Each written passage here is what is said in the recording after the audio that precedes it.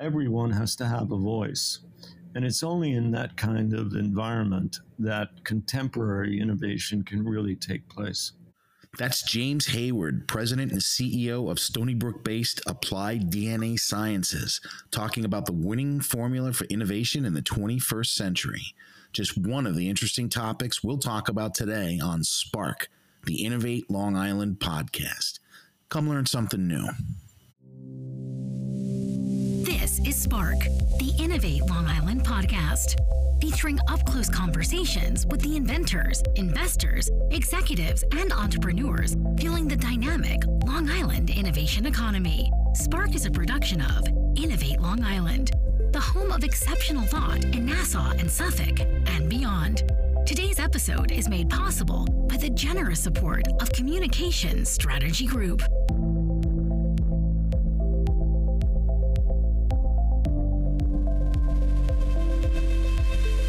Dr. James Hayward is the Chairman, President, and CEO of Stony Brook-based Applied DNA Sciences, where he brings decades of experience in biotechnology, life sciences, and consumer product development to the C-suite.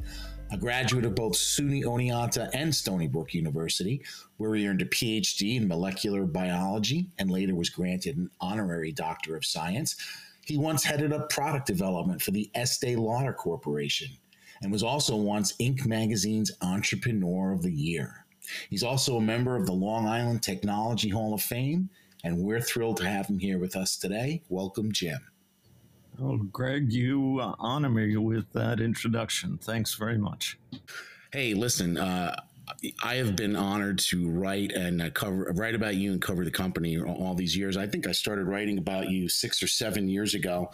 And when I did, Applied DNA was, you were all in on supply chain authentication. You had your proprietary technology that would take DNA markers and put it into certain products. And then you had the technology to track them and read those markers at either end of the supply chain. It was also good for anti-theft purposes.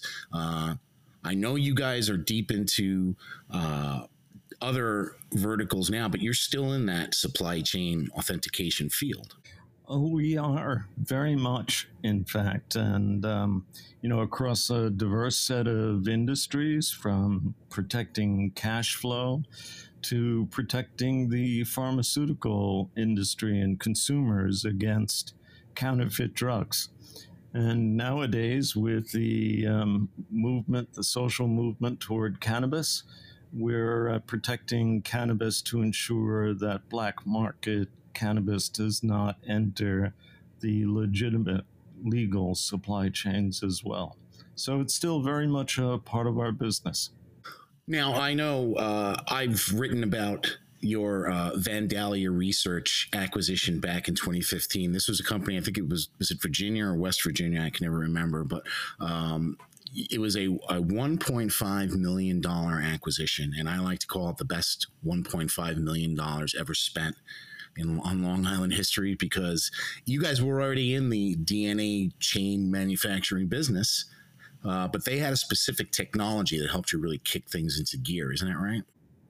They did. They were an interesting little company. They were a spin out from the university, a small group of people who'd really made an interesting design of a piece of equipment we already had, but we liked what they did. And it really propelled us along. The device that they made, the name of it now, thanks to COVID, is more familiar to consumers than you would have expected, but it's called a PCR machine. And PCR stands for polymerase chain reaction, but the name means not much. The fact is it's used to amplify DNA. And that is the basis of really the gold standard test for COVID. Well, we have kind of turned PCR totally on its head, and instead of using it in microscopic wells to look at very small amounts of DNA, we manufacture DNA liters at a time using very large-scale PCR. And that's what Vandalia had done, is they had developed a terrific device that can be used even at the point of care. Let's say you're making gene therapy for a patient. You could use this device to manufacture the required genes on the spot right next to the patient. And we use now extensions on that technology that we've developed in multiple ways to manufacture DNA for all kinds of unusual applications. And you actually launched a subsidiary specifically to focus on these verticals, Linear RX. And that was one of two spinoffs you've actually launched in the last couple of years. There was Linear RX that was focused primarily on your capabilities in the design and manufacture of PCR DNA, DNA by PCR, I should say. And then, of course, there was the spinoff of Applied DNA Clinical Labs in just last year. Can you tell us a little bit about that? Yeah, sure. Well, Linear RX is really using the basic science of our company, which is manufacturing DNA via PCR, and the kind of DNA that produces we call linear DNA. And Linear RX is a play on the RX, which is the symbol for prescription. It is the use of linear DNA in therapeutic applications, therapeutic and diagnostics. Now with the arrival of COVID, we took the opportunity to pivot. And we pivoted toward COVID, and our clinical laboratory developed an extremely sensitive assay for COVID using our own design. Okay, Jim, I have a question for you as somebody who is not a molecular biologist. I do know there is messenger RNA, and that it is a vaccine tool. There is also linear DNA, and that is sort of a parallel to messenger RNA. Tell me what those things are and tell me where you guys come in. Sure. You know, goodness can come from all kinds of things, and COVID has brought us some good things.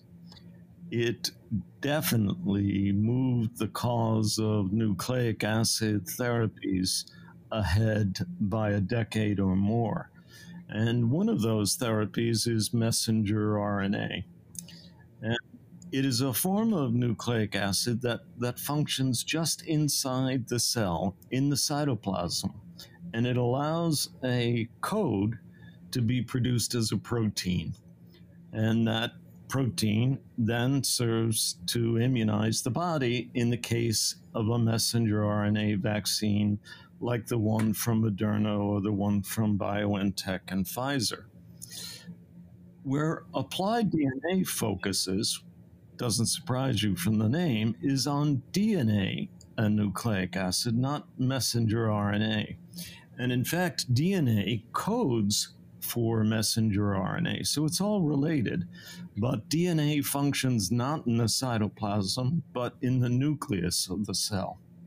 So what we produce, we call linear DNA, and it's produced by a very simple, really pure enzyme reaction. Very simple ingredients, and it's very simple to do. And the result is extraordinarily pure, but it is linear DNA. Now, that's a new concept for a lot of people because they may already think of all DNA as that squiggly line in kind of a straight row.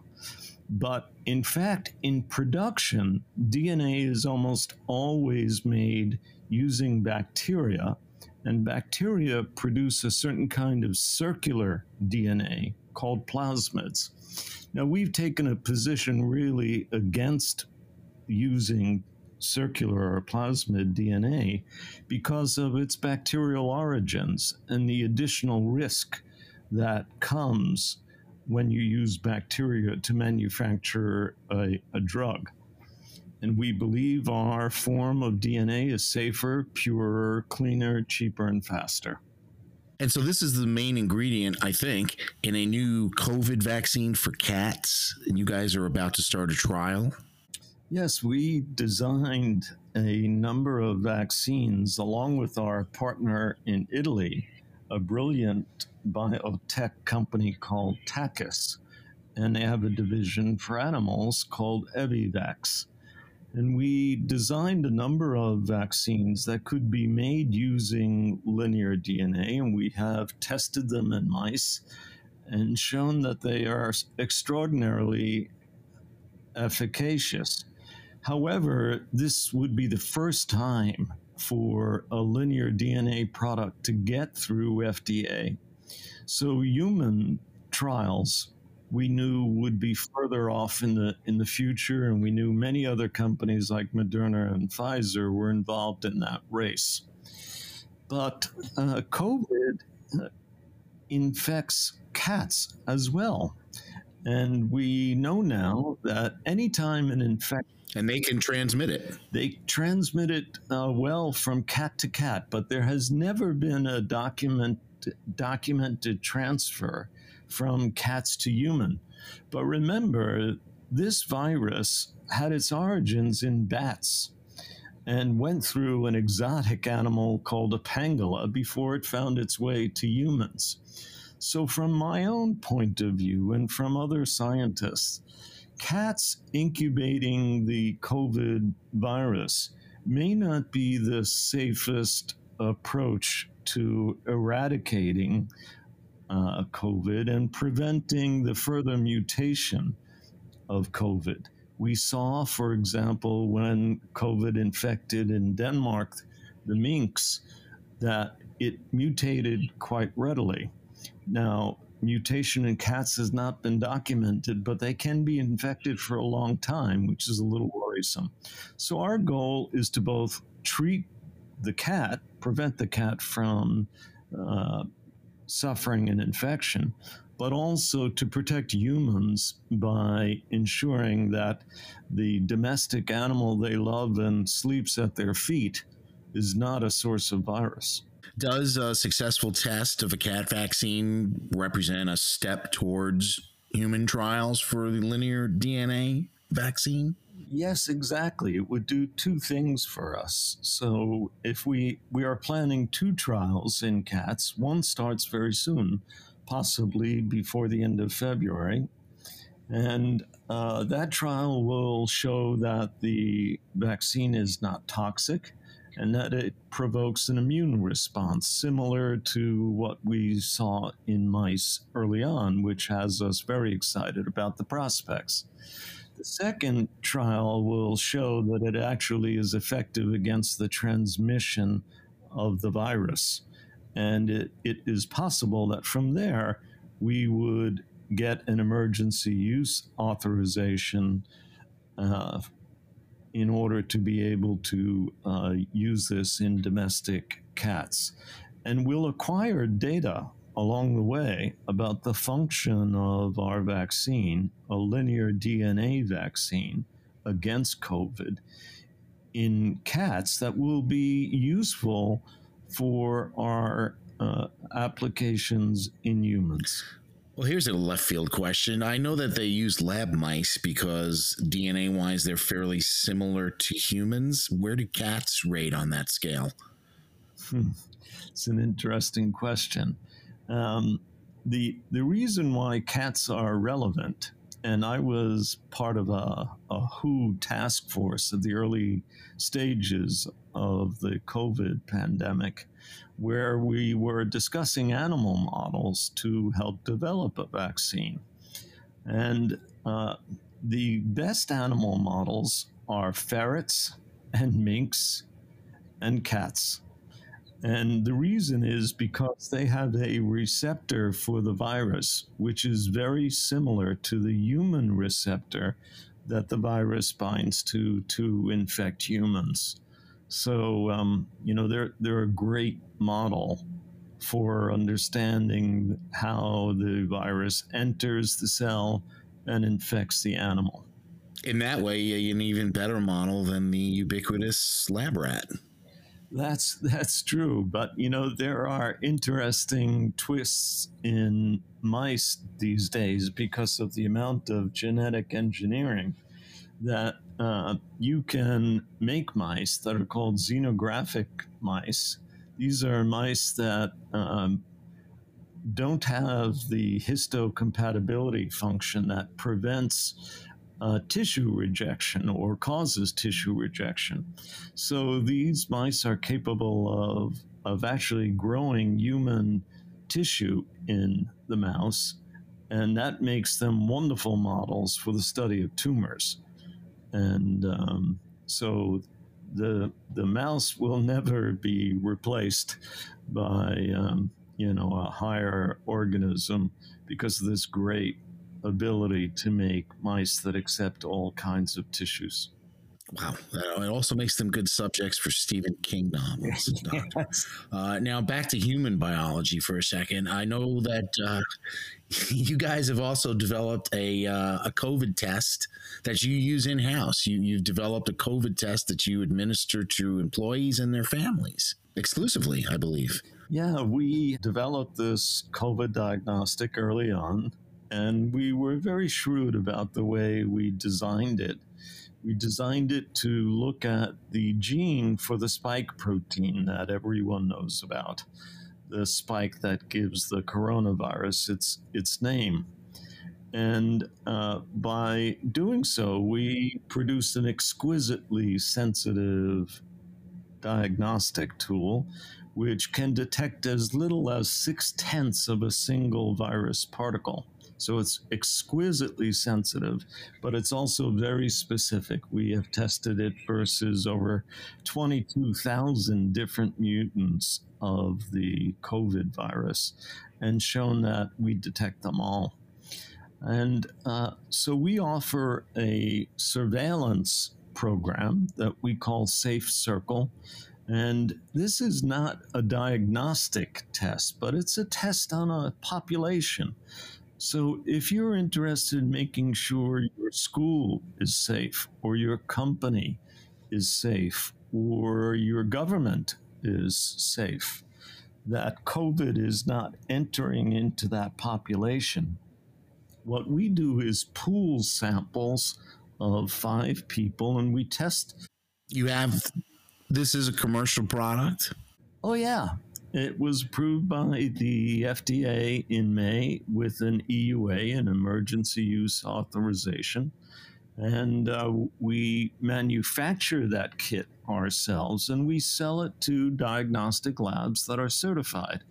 But it can also be used in a non-diagnostic way that's called surveillance to test big populations. So by pooling 5 people at a time, if any single person in the pool is infected, we'd know.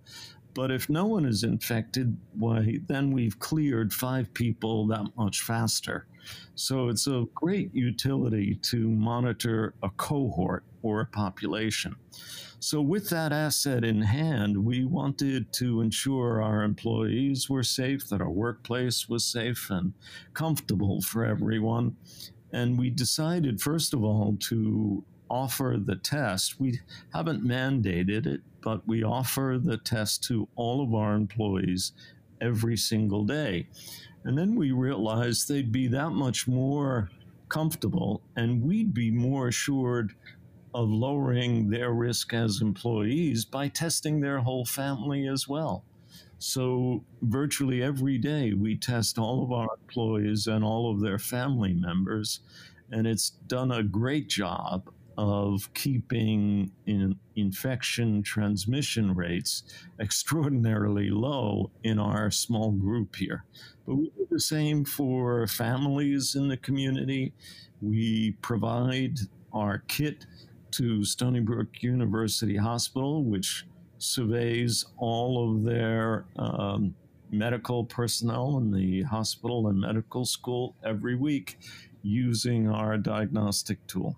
There's an added benefit as well that comes from our kit. So the FDA pointed out about 3 weeks ago that of the 300 some odd diagnostic assays that have been given emergency use authorizations, there are only 2 which are sensitive to some of the variants that are of concern to epidemiologists and to the healthcare industry at large.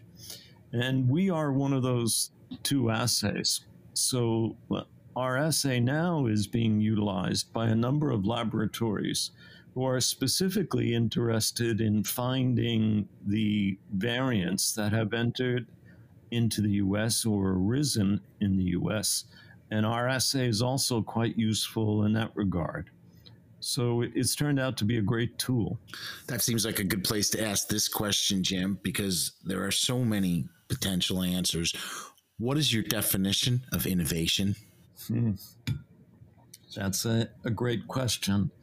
And I think it's a culture within a group of people that allows for a vision to be shared and improved upon by everybody who's participating.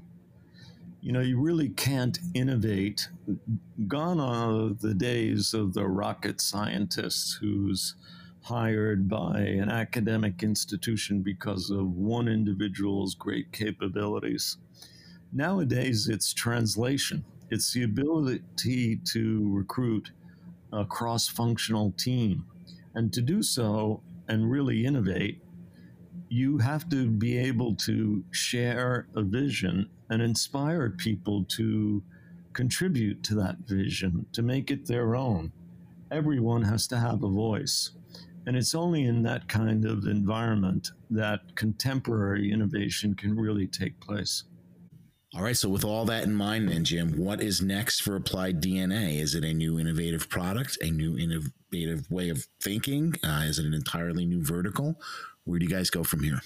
No, we want to really contribute to the healthcare of the world and to the safety of the world. So now we need to demonstrate that our linear DNA works well in humans, that it's safe and affordable and has certain advantages. So, for example, we just showed in our preparation for our cat trials of a COVID vaccine that we can freeze dry that vaccine and ship it across the country totally unrefrigerated. It's extraordinarily stable. So using those advantages and our know-how to benefit humanity is what we're intent on doing. So, we're working with some of the leading biotech companies in the world on their plans for nucleic acid therapies. And we want to be an effective player and really change the way the world receives its future medicines. He is Dr. James Hayward at Applied DNA Sciences. They are out to save the world. And I am Gregory Zeller at Spark, the Innovate Long Island podcast. Thank you so much for listening. Jim, thank you so much for joining us. A pleasure, Greg, really. We'll catch you next time. Thank you for joining us at Spark, the Innovate Long Island podcast. To recommend a guest, contact us at editor@innovateli.com. Want to refresh and rebuild your brand? Visit our sponsor, communicationsstrategygroup.com/innovate.